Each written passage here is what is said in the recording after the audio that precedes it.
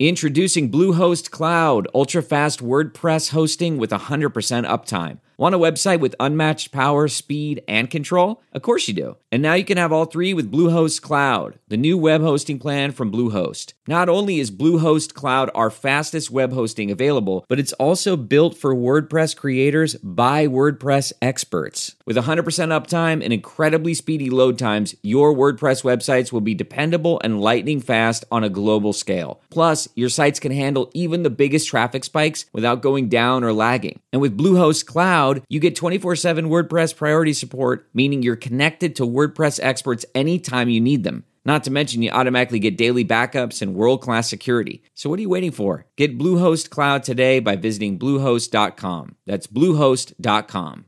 Temp check. What kind of summer are we having this year? A family road trip summer? A beach bum summer? Or a wake me up when the sun sets summer? With Instacart, choose your own adventure and skip the shopping side quests. Where available, you can get ice cream delivered to your hotel, sunscreen to the pool, or cold brew to your bed. Well, door, in as fast as 30 minutes. Wherever you find yourself this summer, you can get the goods. Download Instacart for free delivery on your first 3 orders. Offer valid for a limited time. Minimum $10 per order. Excludes restaurants. Additional terms and fees apply. This episode of The Hash is sponsored by Bitstamp.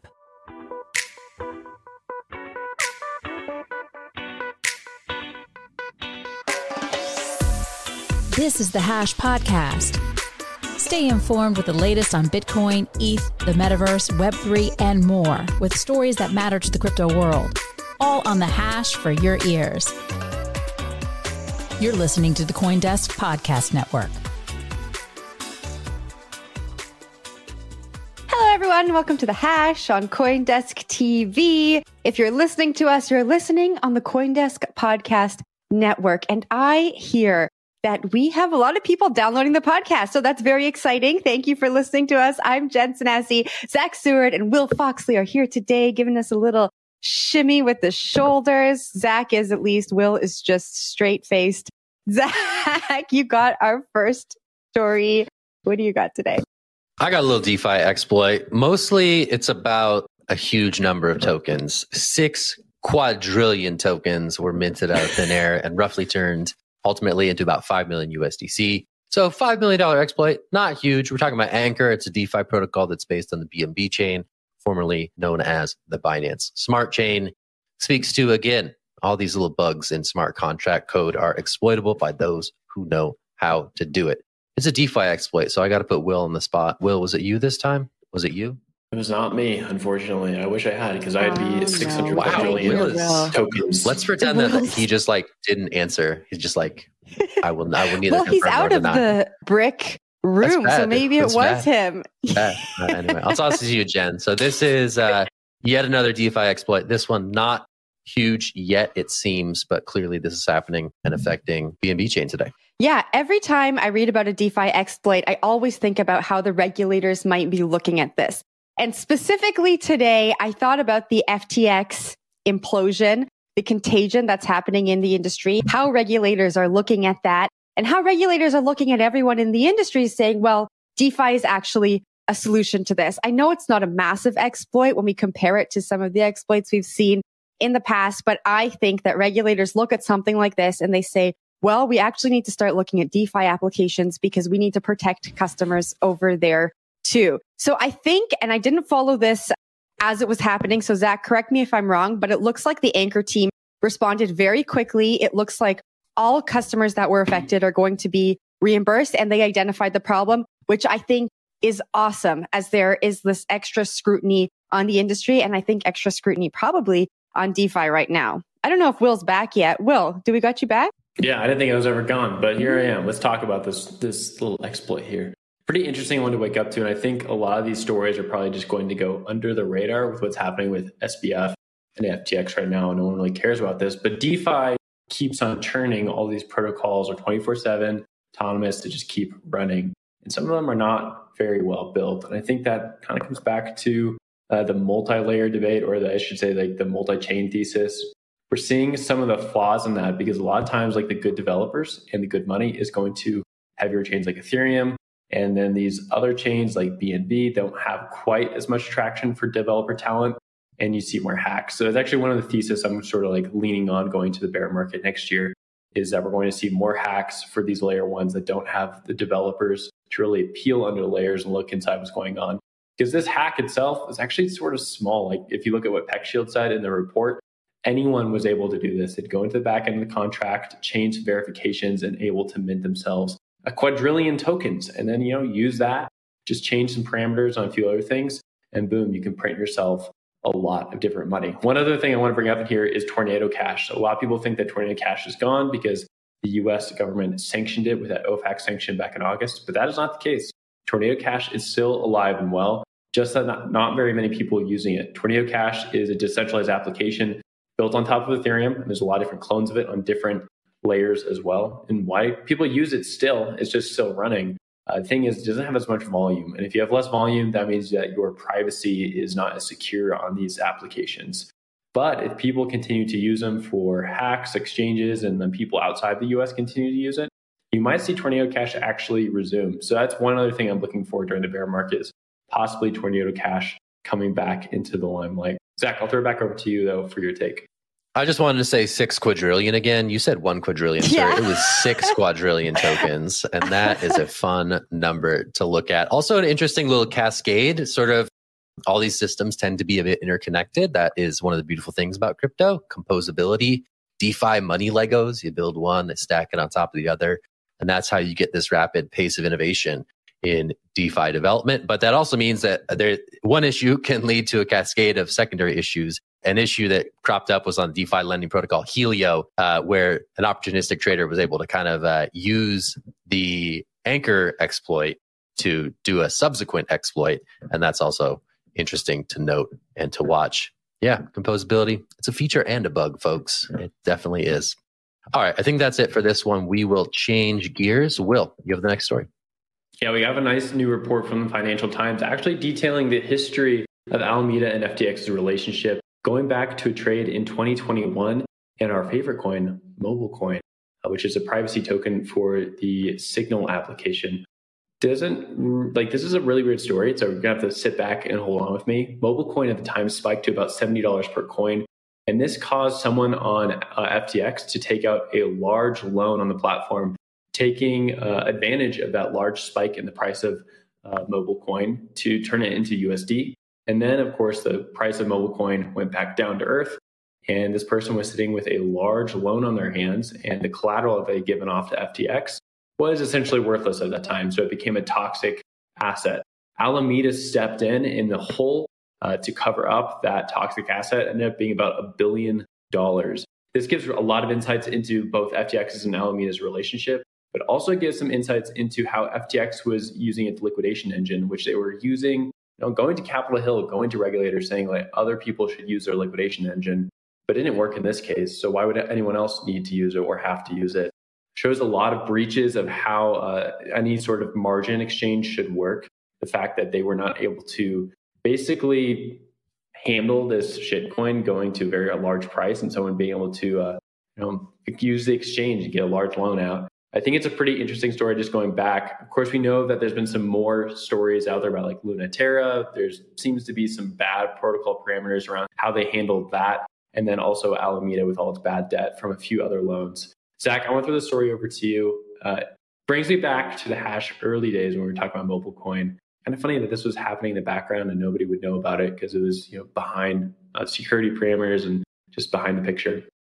The thing that stands out to me is that it was a two-way street, the relationship between Alameda and FTX. It wasn't just FTX illicitly taking customer funds so that Alameda could use it to plug holes. Obviously, it was a reciprocal relationship where Alameda in this instance was helping FTX with a blunder on its end. So it does go to say that, these companies that are often claimed not to be linked, they tend to be linked.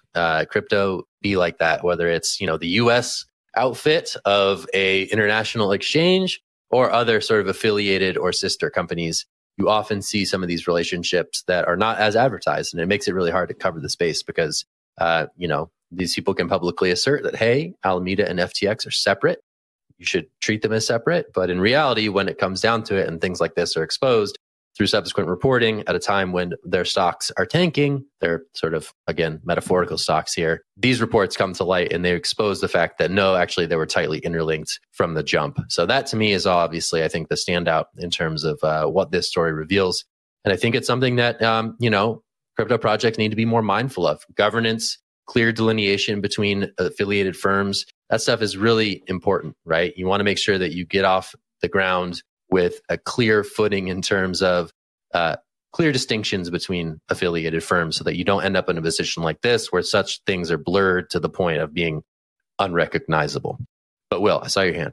Yeah, I just want to point out that CoinDesk did ask FTX for comment and have not received word at this time. One other thing I want to point out is the similarity between the first two stories that we've done here. So Ankr protocol with its minting of large amount of tokens, and then this failed ability to claw back collateral properly on FTX and Alameda back in the day. And that's because a lot of these systems work very similar, right? So for Ankr protocol, they were able to print a lot of these tokens, use that as collateral, and then claw funds out of the system. And that's a decentralized fashion. In this instance with FTX and Alameda, it's a centralized fashion where the price of a token went up. Someone was using that as collateral, able to take out a loan. And when the price of that token went back down to earth, they were able to keep that loan, the USD value. And the USD value of that loan was greater than the collateral that was then sitting on FTX at the time. So in many instances, these centralized and decentralized platforms, they actually have the same fundamental issue they're battling against. It's just about how you set those parameters. So when you talk about DeFi systems, you have to plug that into the code base, right? You have to make sure that everything is liquidated correctly, that nobody's able to get into your back end and change your systems willy-nilly whenever they want. On the centralized fashion, you have to have good standards, just like you said, Zach. There shouldn't be a conflict of interest between a hedge fund, which Alameda was, and FTX, the exchange that Alameda was operating on top of. And you should have very clear delineations on when things can be liquidated and when things were not. I think that's a huge part of this whole story with FTX, is that a centralized exchange did not follow its own rules. And that led to a lot of people becoming hurt. In the same fashion that a lot of people in DeFi right now with bad parameters, financial primitives, so it's a little bit more excusable than with FTX. But in the same fashion, people get hurt either way. Zach, over to you, but also Jen's hand go up. I just wanted to say that one more similarity here is that with big money on the line, people will go to great lengths to exploit these systems, be they centralized or decentralized systems, right? The whole thing here starts with some trader seeing the opportunity to significantly compromise the balance sheet, basically, of a crypto type. In this case, they saw a mobile coin, they saw an opportunity to profit from it. They did so at the cost of this company. I guess also in DeFi, you see this, you see this, right? These are big prizes. They're big piñatas. And people are highly incentivized to game the system in such a way where they can profit. And that is something that I think is sort of true of the entire crypto space. When there's big money on the line, people go to great lengths to find ways to get some of that money. Sometimes through like explicitly devious and criminal means, sometimes through more fuzzy means. Like, was this trader acting maliciously when they did this thing with MobileCoin? Or were they simply acting on a market opportunity? And I think that's sort of those open questions, that fuzzy, that gray area that makes this space really interesting to think about. But just wanted to shout out that similarity as well. And I'll toss it to Jen for final thoughts. This solidified for me that Sam Bankman-Fried should not be out there doing Twitter spaces, doing interviews, as all of this information is being investigated and reported on by so many different people in the space. Just 2 days ago, we heard Sam Bankman-Fried say that Alameda and FTX were separate companies. To his knowledge, the two companies were more and more separate as time went on. This was just a year ago and shows how interconnected the two companies were. The other thing for me with this story is, okay, this is a year ago. The story says hundreds of millions, up to $1 billion were lost, could have been lost. Just a year ago, wasn't FTX spending massive amounts of money on marketing? They were sponsoring the Super Bowl. They're sponsoring sports teams. It just feels like if you know that there is this vulnerability in your business and this massive loss that you've had, why would you go out there and spend all of this money on this seemingly kind of fluffy marketing that you don't see that direct, return on? It just is baffling to me as we start to piece together all of the questionable business decisions. But Will, I saw your hand go up. Yeah, I think reports like this from the Financial Times and just getting the inside scoop from employees who have been at FTX for a while will lend some light onto the practices of both those firms and like how they're intertwined. And then also like the marketing spend. So to your point there, like Tom Brady, Giselle, Steph Curry, Miami Heat Arena. All these spends were going on at the same time that Alameda and FTX were losing customer money. And what it seems like is Alameda was almost incentivized to lose customer money, like could not get liquidated on FTX. There was a provision and a clause that they could not get liquidated. So they're almost certainly always going to have some sort of bad debt on FTX, which is a very poor incentive for anyone else to be using FTX, and also just pretty bad practice in general that put Alameda in this huge hole it's at. And I think it also really hurts SBF's apology tour right now. The fact that they were spending this much money for so long and that they were losing this much money. Certainly, SBF had to know about this issue, this $1 billion hole caused by this mobile coin failure. Even if he didn't know about the hole that was coming on from this, from August and September when the price of all these tokens were crashing, and he said that Alameda had a huge hole and he didn't know about it. Well, I mean, you had to know about this $1 billion hole from 2 years ago or 18 months ago. Certainly had to know about that. So I think it puts a very large hole in his argument right now. Meanwhile, he keeps going on different apology tours, talking to every media outlet he can. Times are tough, particularly for crypto, but Bitstamp's different. Bitstamp is the longest running crypto exchange and among the most regulated in the world, which includes a Bit license in New York and a payment institution license in Europe. And when it comes to your funds, with Bitstamp, your crypto belongs to you. All your fiat and crypto are kept 100% separated. It's why Crypto Compare ranked Bitstamp the #1 crypto exchange, awarding them the highest possible AA rating. Learn more at bitstamp.net. And now we're going to head into the Metaverse Minute.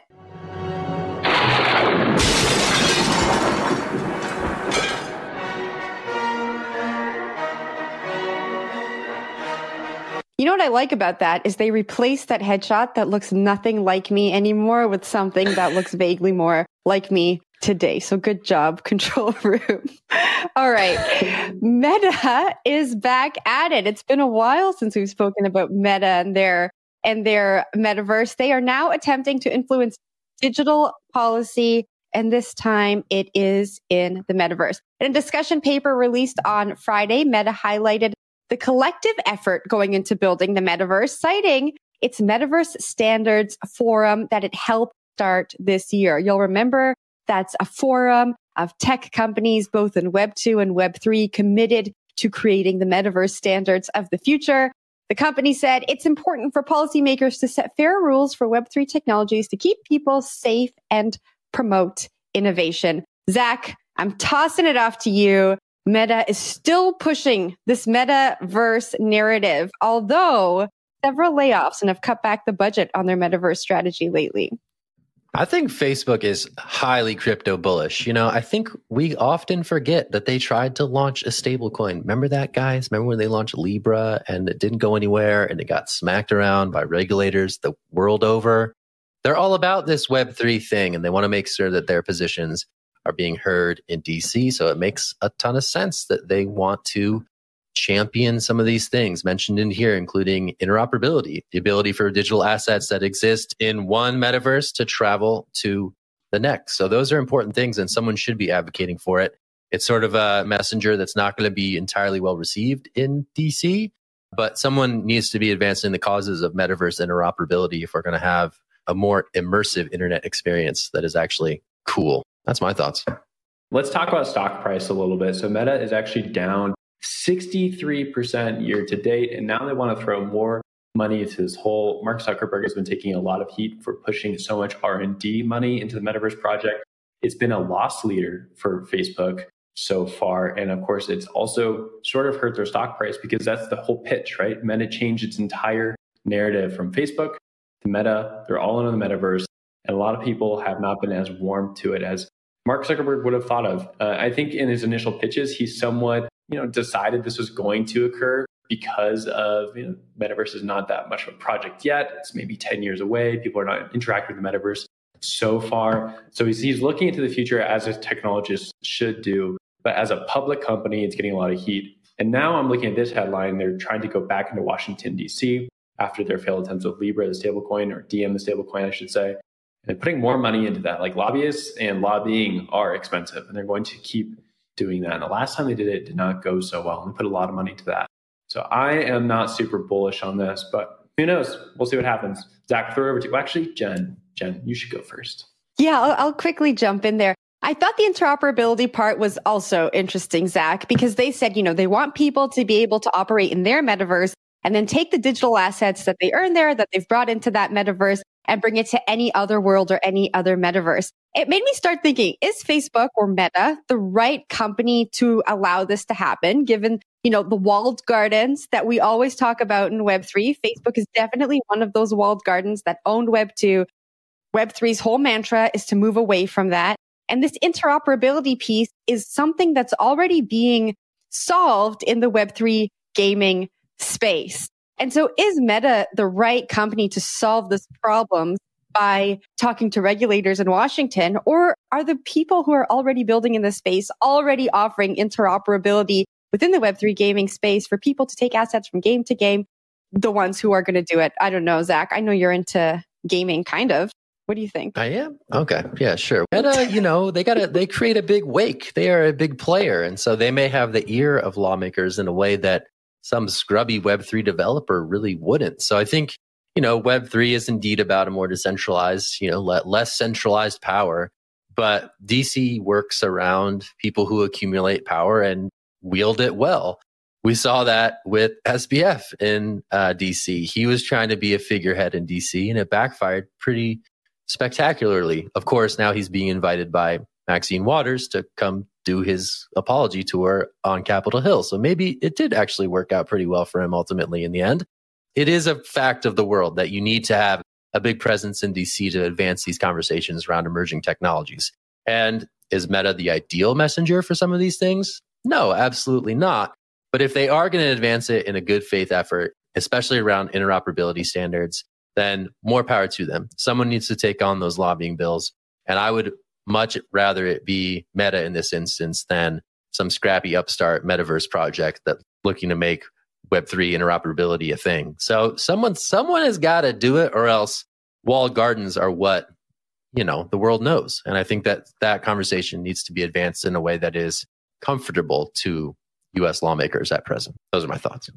I like those thoughts. I dig them. Yeah. Damn, you guys just violently agreed. That is amazing.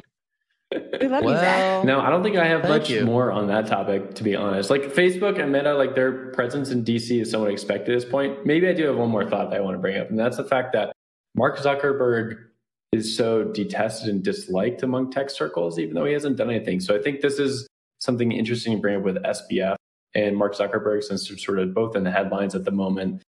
What is the reason for the dislike and distaste between the two of them? Because SBF was given so much love. He was a media darling. And yet he's caused this huge problem for so many people with millions of customers and billions of dollars lost. Mark Zuckerberg, on the other hand, he tried to build Diem. He tried to build a stable coin that brought in actually a lot of institutions into crypto. And now he's trying to build a metaverse. And in some ways, he's almost just as reviled as SBF. It's very odd. Zach, I want to throw that over to you, get your thoughts on it. I mean, it's always been easy to score cheap political points by bashing on Mark Zuckerberg, right? Like Facebook and misinformation and election tampering and just the general kind of level of trash that has surfaced in Facebook in recent years was something that resonated with a wide swath of the American population because everyone's on Facebook, for better or worse. Not everyone is on FTX, right? Crypto is still niche. The dollar figures are certainly there in terms of harm caused. But I think as something that is sort of a shared pain point, there's definitely much more that resonates with US voters when you're talking about how Facebook is terrible than talking about, I don't know, FTX and whatever comes after it. So I think that is part of the package, right? Like Libra came out against the headwinds of stuff that people hated Facebook for reasons that weren't associated with crypto or stablecoins, right? And so when that message was taken to Capitol Hill, it was met with significant blowback. Hopefully that's not the case this time around. And I think sort of the Web2 figurehead scene has also changed, right? I mean, you have Elon Musk at Twitter. You have Bezos kind of receding into the background a bit. You still have Zuckerberg to kick around or to hear out. And I think it's going to be interesting to see which lawmakers do both of those things. Jen, I'm giving it to you. Zach, thank you for tying that all together. You've just done such a good job at rounding up all of our thoughts today. I know we were rounding it down, and I just want to take one last opportunity to say, 6 quadrillion. What a crazy number. I don't know when we're going to get to say that again. Crazy hack. Zach, take us home. Big shout out to big numbers. You love the big numbers. They're just so fun. Anyway, they're infinite, I hear. Anyway. All right, that's it for the show today. It's a Friday. We hope you have a good weekend. I'm Zach. That's Jen. That's Will. We're the Hash. Thanks for sticking it out with us today and throughout the week. We're happy you're here. Check us out on CoinDesk TV. CoinDesk Podcast Network is also pretty cool. And there's a lot of great stuff to read on CoinDesk.com too. Also, Will and Jen, they make good tweets. Go find them and like them and retweet them. Yes. That's it. Look at that. I agree. Zach. Zach's tweets are okay. Zach makes great tweets. I'm going to disagree with pretty good. Will. Go find Zach. They're so-so. They're pretty good. They're so-so. We'll go do some tweets. All right, that's it. Bye, everybody. Thanks for being here. We'll see you on Monday. Bye. You've been listening to The Hash on the CoinDesk Podcast Network. We would like to hear from you, so if you have any questions or comments, please reach out to us at podcasts@coindesk.com, subject line, The Hash, or leave us a review on your favorite podcast player. Thanks for listening.